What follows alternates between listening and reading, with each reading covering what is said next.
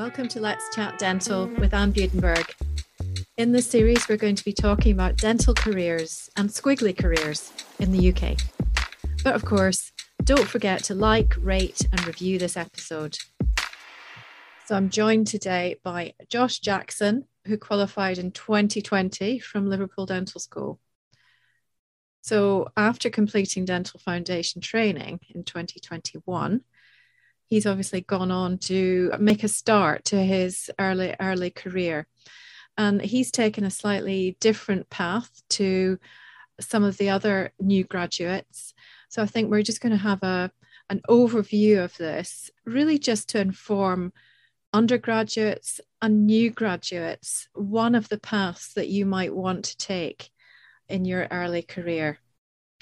So welcome, Josh. And so perhaps we could just go forward from your foundation year in 2020 and just describe what you've done since then. So I completed my foundation training in Sandy Lane in Skem on the Liverpool scheme. And then I applied for a job at Newcastle School of Dental Sciences, which was an academic clinical fellowship DCT post. And it's a 3-year post that runs the first year's in special care dentistry, second year in peds, and third year in restorative dentistry. And the sort of split of that is 75% clinical time with 25% research time. One thing about those posts, those academic clinical fellowship posts, ACFs, they're fairly new. They're not always that well publicized. Obviously, you were fairly focused and knew you wanted to go in that direction. But how did you find out about those posts? I think they're advertised on sort of general university websites, but the recruitment is all still done through Oriel, which is the same system that you apply through with FD and DCT and registrar posts. They are publicised at a different time. It's sort of October, November time that you apply for academic posts, and that's when I applied for this one. I think, I can't remember, but normal DCT posts are advertised December onwards, something like that. So it's a couple of months earlier. And I think sometimes people find out, or they're interested in ACF DCT posts, but it's too late and the deadline's already gone. So it's something you certainly need to keep an eye on from October, so from the sort of start of your FD post. I think you're right. I think the fact the timing is different, it's not aligned with the DCT posts. So as you say, you're very much at the start of your FD year. So you're very focused on that. So it's, as you say, easy to miss it. And then, you miss out for another year. In terms of the process, applying and preparation, can you describe some of that? Yeah. So academic posts are all locally appointed. So you apply to the specific university or the specific job that you want. There's not that many of them. There was about between 5 and 10, I'd say, ACF DCT posts, which is far more than there has been previously. You apply through a sort of online form, and yeah, very similar to a sort of DCT application form, but with some more academic questions, what experience you've had of research and things like that. Hopefully you're then shortlisted and are invited for an interview. I think my interview was in December. I have a feeling it was just before Christmas. And that's with a few different people. So my post is funded by NIHR.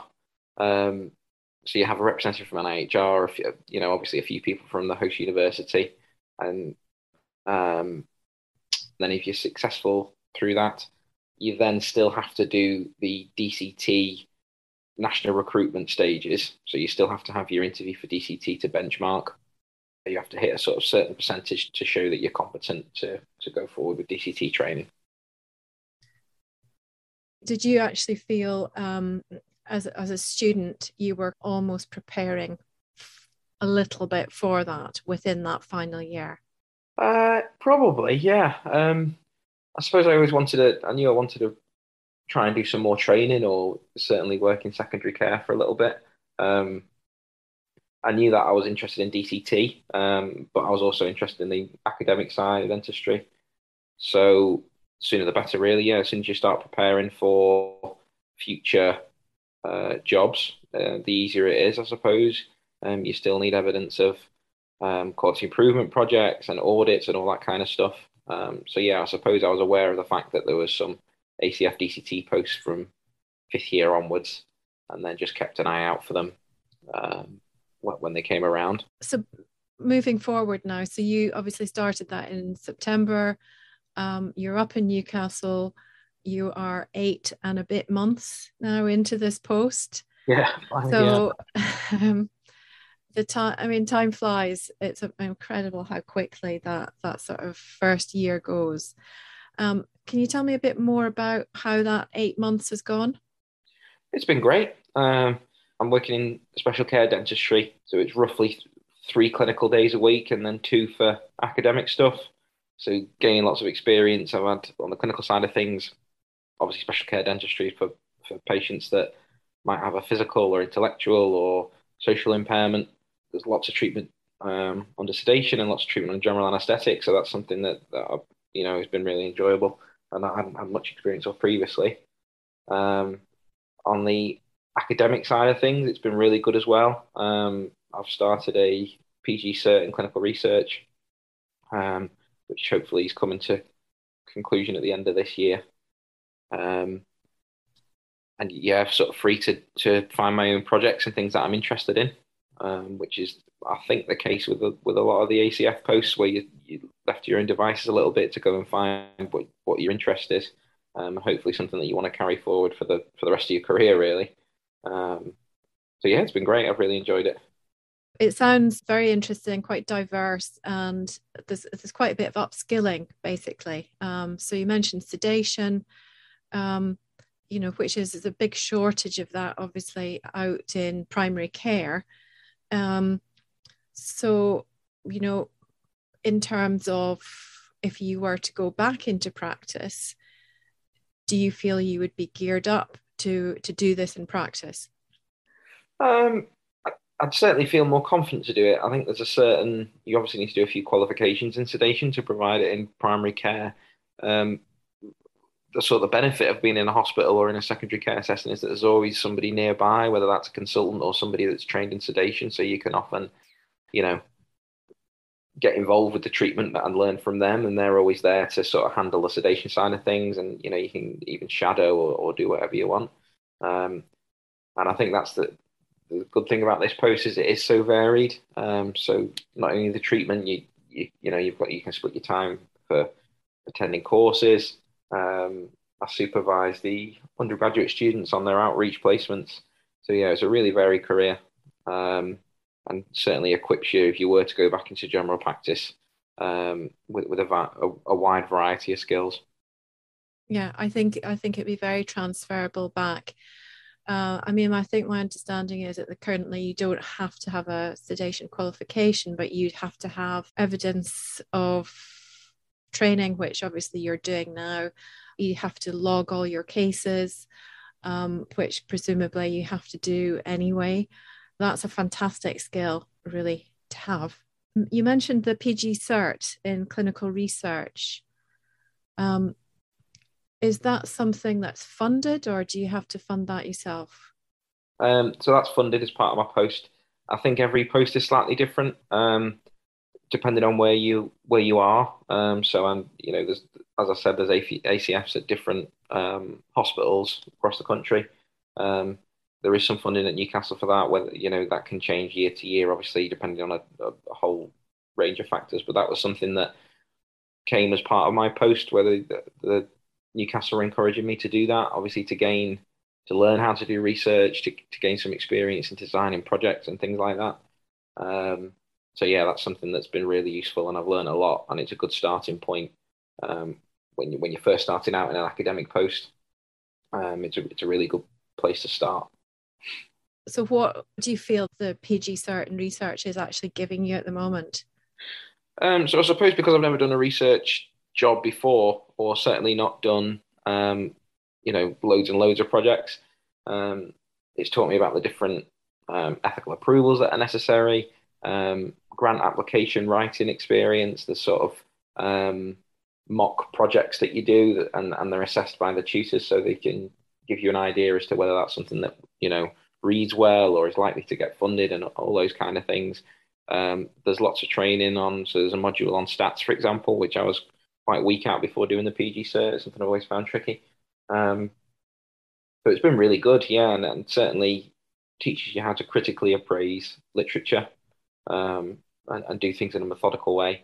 So it's been great, really. And again, not just for people that want to go into academia, but for anyone, for any clinician that is trying to keep up to date with the evidence base, it can teach you some really fundamental skills. As you say, I think everything you're doing is upskilling you, and it just feels as though everything's just broadening out massively with all the experiences you're having. It's funny you said one of the things there about the PG cert, what you've got out of it is the fact that the tutors look at it and check whether it reads well. I don't know about you, but certainly a lot of us, certainly in our training as dentists, we kind of get out of the habit of writing well or writing essays. And sometimes when you go back to do that sort of writing in clear English can be a challenge. So I think that skill as well is just for anything, whether it's dentistry or anything else you do. Yeah, absolutely. I think as clinicians, you get used to writing in bullet points and writing sort of very short things that don't necessarily make sense to anybody else other than clinicians.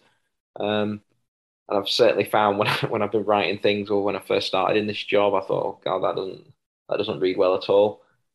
So yeah, getting back into the habits that you probably learn at school and in English classes is important when you're writing grant applications. Absolutely, because you're trying to convey what you mean. You know what you mean, but do they know what you mean when ethics committees look at things? I mean, I went on a really useful course a few years ago. It's the Plain English Campaign. That's the company, and it is. I mean, you can do a whole day on grammar, or where to put apostrophes or semicolons, and do all this kind of thing. It's the last thing I ever wanted to do when I was when I started as a dentist, or it's just no interest. But suddenly things like that become quite interesting because it's quite important. Yeah, and I suppose that's reminded me of something else about the post, in that there's a study budget associated with an IHR post, so you're entitled to £1,000 a year. I'm not sure whether it's different depending on whether it's at registrar level or DCT, but that's what I get in my job. So if you are interested in a particular course, whether that's more clinically based or more academically based, you can apply for that funding and go ahead with that. So it's paid for a couple of conferences for me this year, which has been really good. So yeah, anything that you're interested in that's relatable to dentistry, obviously, or relatable to your job, you can apply for that funding. Yeah, no, excellent. And so what conferences have you been on so far in the post? I went to BSSPD, which was up in Aberdeen this year, which was really good. And I've booked BSP. So yeah, there's loads of BSPDs. BSSPD is prosthodontics, and that was up in Aberdeen, and BSP is perio, and that's down in Luton in October. So I'll be heading down there for a few days, which I'm looking forward to. Excellent. So it's a 3-year post. So what's going to happen when you get to the end of August? Because that would be the end of year 1. What will happen in year 2? So yeah, I suppose the biggest difference is that usually you'd have to be applying for your second job or your DCT2 through your DCT1 post, whereas this is a run through. So I don't really stop. It's just a job for 3 years as opposed to moving somewhere else, which is another thing that appealed to me, I suppose, somewhere where you can, you don't need to worry about national recruitment and you can just focus on getting some work done. And certainly for things like quality improvement projects, it helps you out a little bit knowing that you don't have to finish it by, rushing everything to get done by August and then moving on. So I'll move to pediatrics in September, and then restorative in the 3rd year. So nothing much changes, to be honest, with it being a run through post other than my clinical placement. I suppose the thing to note with the ACF DCTs is that you have to have the same clinical targets as somebody that is doing DCT full time. So on those 3 days a week that I have clinical work on, I still have to meet the same IRCP targets and all the rest of it. So you've got a lot less time to achieve the same thing. So it's certainly not easy, but I think it's worth doing personally because you get a lot much more of a varied job role, but certainly not for everyone. Yeah. Well, I suppose that brings us on to some of the challenges. So what you're saying, obviously, there are still, as in foundation training, there's certain clinical markers that you've got to achieve. So what kind of numbers are they? Are they quite manageable, or is it a bit more of a challenge having to squash it into 3 days?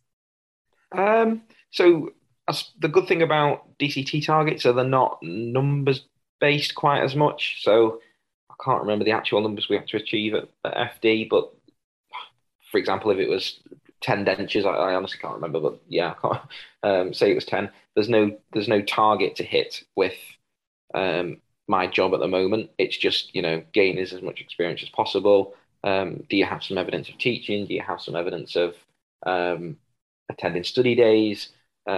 All that kind of thing. I suppose it has to be like that in certain jobs, especially in special care, where you have certain, you might have a higher non-attendance rate or a was not brought rate. So it's much more difficult to assign numbers to that sort of job. And yeah, as long as you're on the ball with it and you know your target straight from the off, and I think that's the same in FD or in any job where you've got to manage your portfolio, know what you need to achieve at the start of the year. So make sure you know this is when the deadline is for IRCP and this is what I need to get done. I need to get, a certain number of DOPs done or whatever in this month or that month. So it is manageable as long as you target it from the off and you're aware of it.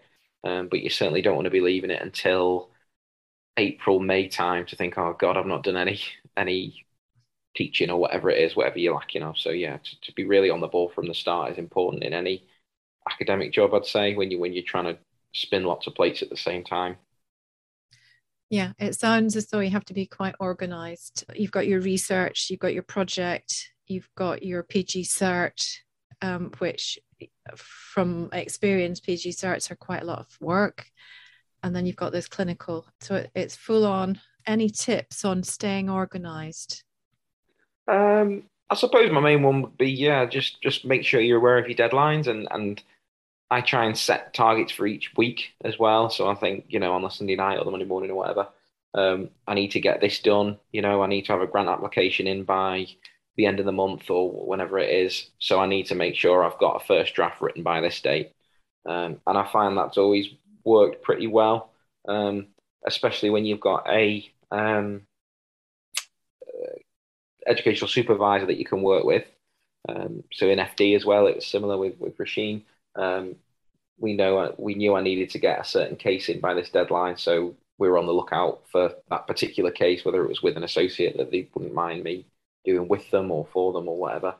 So yeah, using your educational supervisor as well is important if you're struggling to hit certain requirements or certain targets, or maybe if your timetable isn't helping you achieve those and you could tweak it. So I don't know, maybe one particular clinic is a lot busier than another and you could swap them around or something like that. So yeah, being aware of things and being proactive is really important in any DCT job, but particularly in one where you've got far less clinical time than is the norm. Yeah, absolutely. I'm sure you're not wasting any time, but it's certainly not a post you are going to waste time in. It's every minute is going to be used, I'm sure, to good effect. In terms of, so you were the COVID year known. I don't know if you were known as the COVID year, but you certainly didn't have an easy time because you were finishing your final year when COVID hit with all the issues around that, then started foundation training in in the same year. And of course, people were quite concerned about this, about, were they going to get enough experience? And, you know, how do you feel about that? What impact did this have on you? Um, so yeah, I suppose that when I think of COVID, the bulk of it was during my FD year rather than in this job, because when I came up to Newcastle, it was tailing off a little bit, and then we had another spike at Christmas, I think. But we were more equipped for it then. When I first started FD, there was loads of SOPs that were changing all the time, and again, I was fortunate because I was in a practice where they were already really well set up and managing things well. So during FD, I suppose the fallow time had a big impact. You could see less patients as a result. You had to leave the room for half an hour at one point. Um, when I came to Newcastle again, all those sort of SOPs had been in place for a long time. So I don't feel it impacted too much. Certainly not as much as it would have done on previous DCT years. There's still in secondary care, certainly in Newcastle, there's still a lot of SOPs that are in place that aren't necessarily there in general practice. So the fallow times are still a little bit longer. So it has an impact in that respect. But I wouldn't say it was hindering my development in any way, compared to if it was just normal non-COVID times. You can still achieve all you want to achieve in that year or whatever post you're in, year or 3 years. And hopefully it's only going to get better. Fingers crossed. Hopefully, yes. Hopefully, yes. I mean, I think at the time, sometimes when you're newly qualified, it seems slightly the end of the world because it wasn't what you had in mind when you started in practice. But, I remember, it's easy to say in the bigger picture of all the years you're going to work, people look back on it and find it was just a very, very strange time. Even now, looking back, some of the things are, they're not what we're doing now, but it's what we had to do at the time. Nobody knew.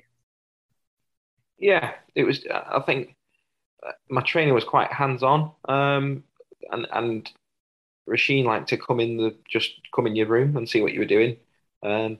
COVID stopped that from happening. So whereas if I was struggling with something, I could have ordinarily just sent her a message next door and she'd be in the room within 10 seconds. Having to doff and don and whatever else, it just made everything a lot slower and a lot more difficult for her to come in and out when she wanted to. Obviously, it was a closed door policy during COVID, whereas previously it was certainly an open door policy at Sandy Lane, so she knew what was going on. So that was the big downside, I think, is that it wasn't as easy for either shadowing her or her to do DOPS for me.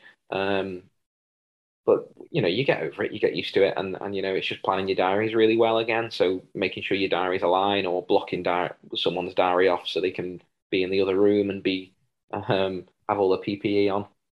I think you get through it when you have to. Yeah, exactly. I suppose you hadn't known anything different. And you were in a busy practice with lots going on. As you said, they were very proactive as an urgent care centre. So I guess you had lots of opportunities there to see a lot of patients. Yeah, I think the urgent care centres were difficult for anyone that was doing it because they were so busy and you were getting patients in that perhaps hadn't been to the dentist for a number of years, and there was lots of dental disease to treat. For an FD, I think it's great experience. Certainly emergency appointments where somebody comes in pain and you have to get them out of pain in that time. I think it's a really good experience. So yeah, I quite enjoyed seeing the UDC patients because I thought they were great experience. Maybe not great for the practices that had to rely on getting a full medical history really quickly. You just have a patient rock up and you've never ever seen them before. You have no idea what the situation is going to be when they get there, whether they're extremely anxious. And a lot of patients were, I found, that came as part of that UDC contract, which presents a whole host of new challenges. but yeah, it was a really good experience for me.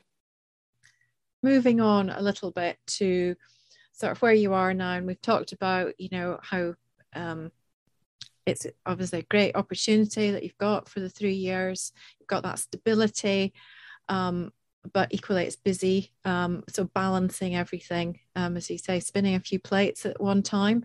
Obviously, we're constantly speaking about how do you get this work-life balance? Do you ever get that? How do you do that? How do you maintain both? So it's difficult, I think, in academic jobs because the hours are very unpredictable. Depending on what project you're working on, you might have to work late at night. So yeah, I'm giving a lecture tonight. So I'll be working until probably 8:30, 9 o'clock. And it's being disciplined, I suppose, and think this is work time and then this is time to relax. Trying not to, um, plan cases when you're meant to be sitting on the couch relaxing or when you're meant to be going to the gym or things like that. I think it's easier when you've got either, people that are close to you, whether that's family or friends, that make you stop working and say, right, that's enough for today. We're going out or whatever. But I suppose the work-life balance in academia has always been an issue, because how unpredictable the work is. Perhaps a little bit different if you're clinical based and a practice is only open from 9 till 5 or whatever it is. You can be a little bit more strict because you can't see patients in that time. Having said that, I've got a lot of my friends that work in general practice. They don't switch off either too well. You're always thinking of a case that you've got in tomorrow, or that's just dentistry, I suppose. So I don't think we're very good at that as a profession, is learning to switch off. But I suppose, yeah, being disciplined and saying, right, we're going on holiday and I'm leaving my laptop at home or whatever, is the way forward. I can't say I do that myself, but that's what I try to do. Yeah, I know. I'm asking you this question and I haven't got the answer either, because I take the laptop goes with me everywhere. It's almost a comfort blanket that you think, oh, I maybe just look something up. So it's not necessarily a bad thing, but It's not a bad thing being hardworking. I suppose that if you get to a stage in your career where you're burnt out, it's probably too late. You should have been doing things prior to that to stop it getting to that point. Um, because it can take a long time to recover if you get to the point where you're completely worn out and you can't do any more work and you have to have some time off. The better approach probably would have been to work less in the lead up to that. But that's easier said than done. So yeah, a few people that I know that have been knackered with work or whatever. It's the run up that's caused it rather than how you recover from it. So just taking regular breaks, I suppose, is something that I'd advise, but I'm probably not the best person to ask for that because I'm worse than anyone for working out of hours. Yeah, as you say, academia, you can lose yourself in cyberspace on reading for hours. But as you say, I think, you already said, having somebody else around you, close to you, to say, right, to drag you out or something else, whatever hobby, are there other things that you like to do, hobbies or? Yeah, we like traveling. So yeah, we like going on holiday. I like football as well, so I like watching football, and I certainly don't play it anymore, but I probably should to try and get my fitness up again. Um, when you just move to a new area, so I still feel like I haven't seen loads of Newcastle yet because I'd only been once or twice before moving up here. There's loads of places around here that are great. Whitley Bay and Tynemouth and the seaside. You've obviously got the football teams. There's a huge variety of things you can do in Newcastle and in the northeast. So it's a great place for switching off for a bit. Um, but yeah, something that I need to improve on really, and start making the most of my weekends a little bit more.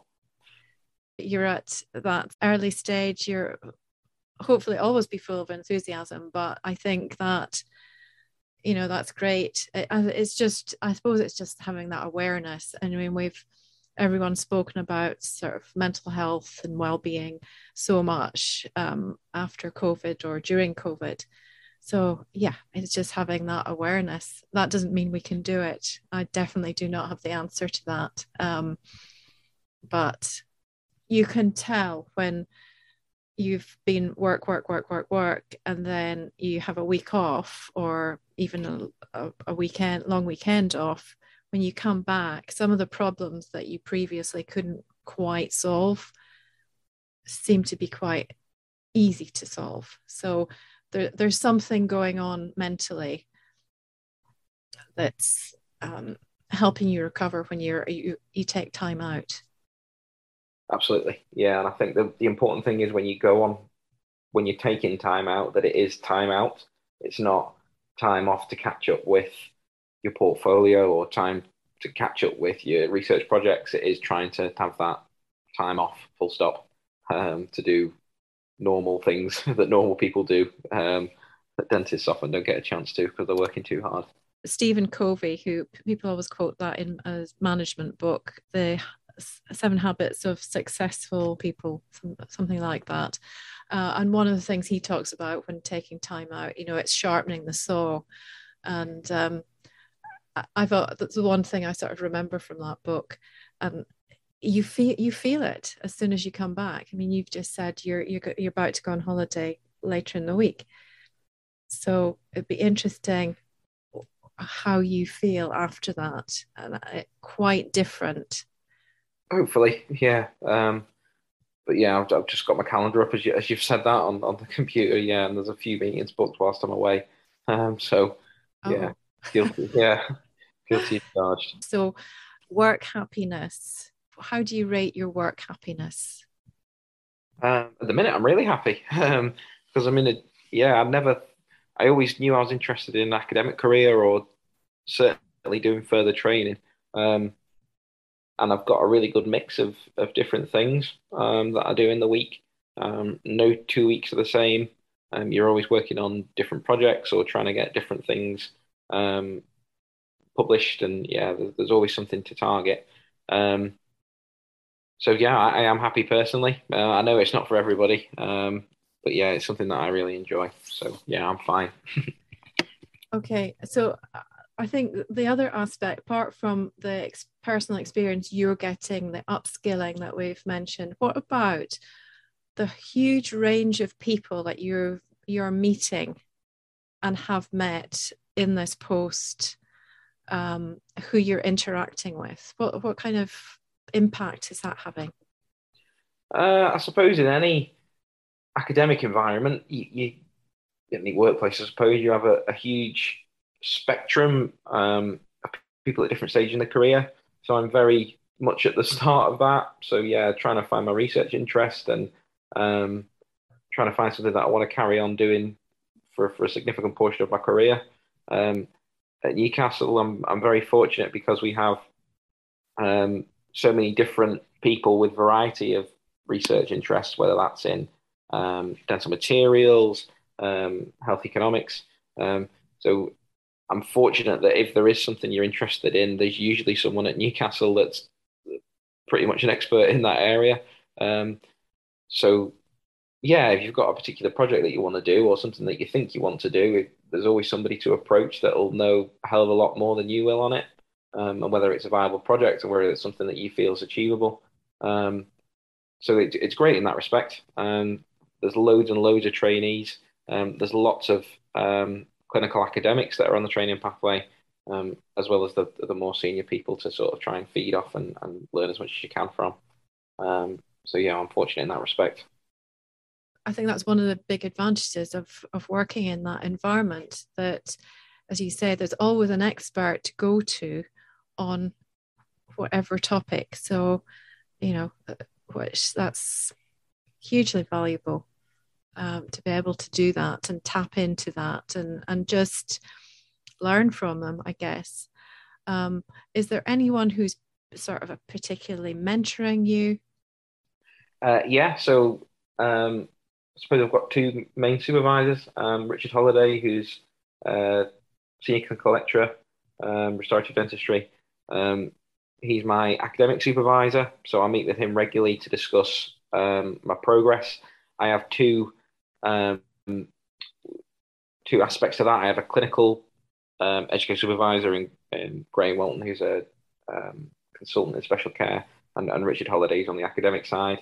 I also work with Helen Rogers, who's a pediatric dentist, and she's been really helpful as well in guiding me and you know teaching me the ropes basically as an early career researcher.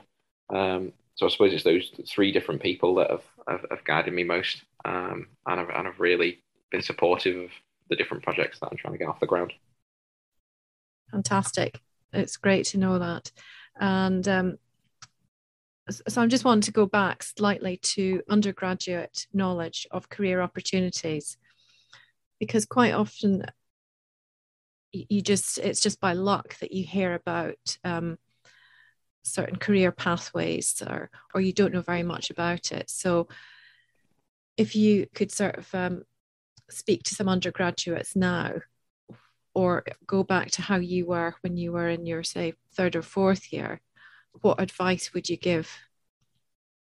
I suppose to anyone at undergraduate level, it's never too early to start things. So, for example, when you go for a DCT job or a registrar job or whatever it is, they'll always want evidence that you've, done quality improvement projects, maybe, some audits, that you've taken on some leadership roles. So whether that's just a course year representative or something like that demonstrates leadership and good organization and good planning.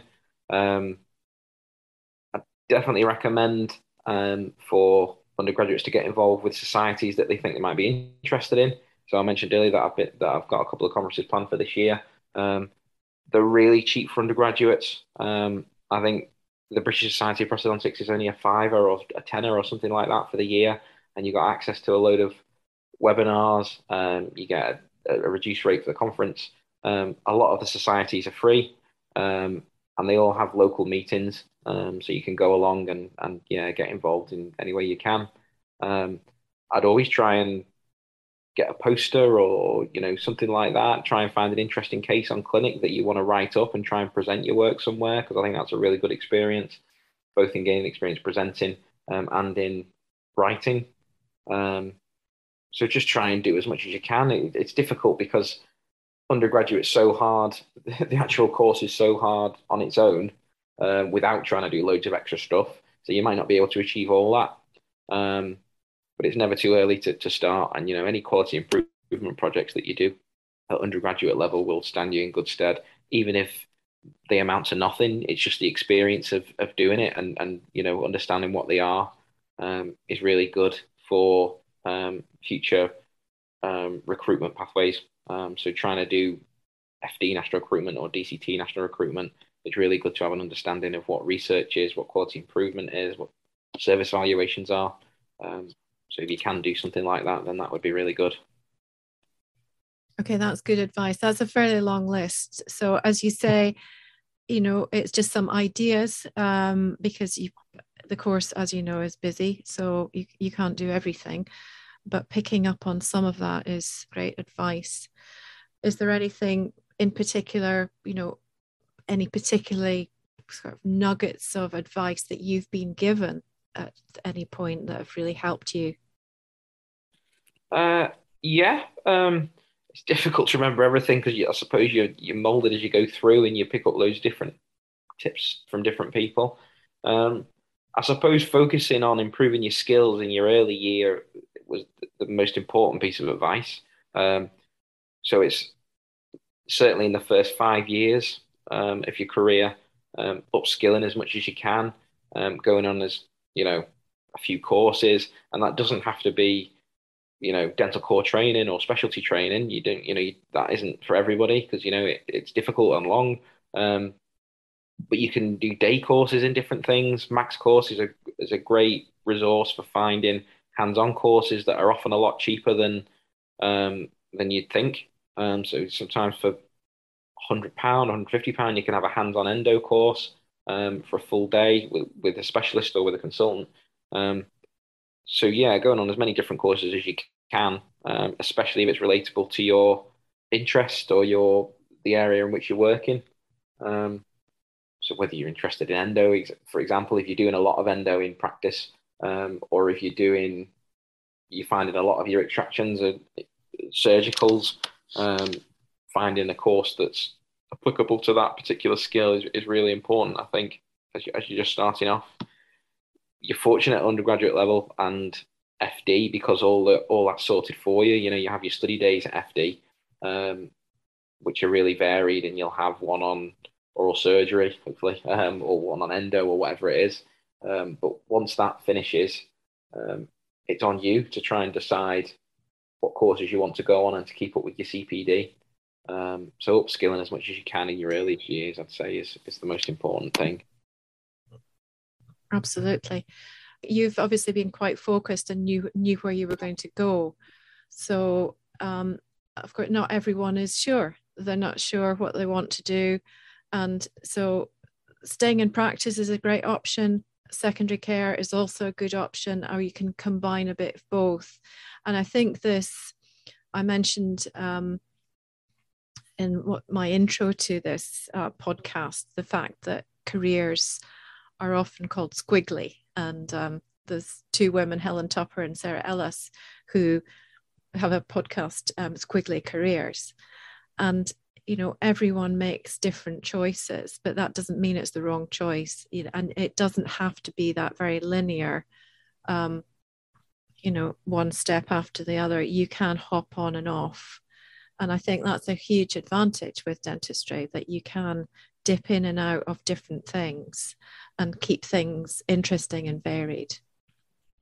Yeah, absolutely. And there's nothing to say you can't stay in general practice for a little bit longer and then go and do dental core training if that's what you want to do. So obviously, if you want to do specialty training at some point, you pretty much have to do dental core training, but there's nothing to say you have to do it immediately after FD if you're not sure of what you want to do.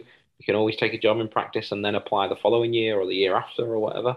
I suppose the longer it goes on, the more difficult it is to then go back to being a DCT, both sort of financially and from a learning perspective. I think if you want to end up being a specialist or doing specialty training or, you know, whatever it is, you're better off trying to do it earlier if you can. But yeah, I know quite a few people that have been in practice for a few years and then come back to secondary care. There's so many different things. There's nothing to say you have to do training and work in secondary care. There's lots of staff grade jobs that you could work 1 day a week in a dental hospital or something like that. But I think variety is really important, certainly for me. I like to do different things rather than just doing 100% clinical, you know, all day, every day. I think it's good to have a bit of a mix. Yeah, I think there's quite a lot of evidence to show that people who have had a bit of a mix are probably less likely to burn out. So whether that's even just 1 day a week or half a day a week doing something else, it just mixes things up and keeps things interesting.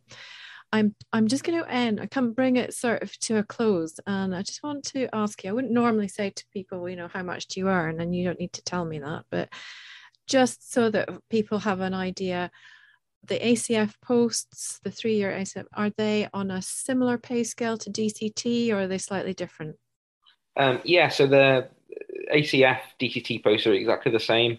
So you're on that national graded pay, directly proportional to DCT. So you get the exact same as a DCT1 in your second year, the same as DCT2, third year, same as a DCT3. Which is good. Your salary isn't paid by the NHS, it's funded by NIHR, the National Institute of Health Research, which makes no difference to you really, because you get the same amount. But I think that's good because you get your research experience and your academic job in jobs that perhaps weren't as closely correlated with dental core training or any clinical training pathway. They were very much, you know, locally appointed and this is what the salary is type thing. So yeah, I'm on the same as DCT. That's good to know. It's a thorny question that people need to know. And I guess it's just, you know, we're at that stage where research is being recognized. It's really, really important. It's as important as the clinical, and it has to be recognized.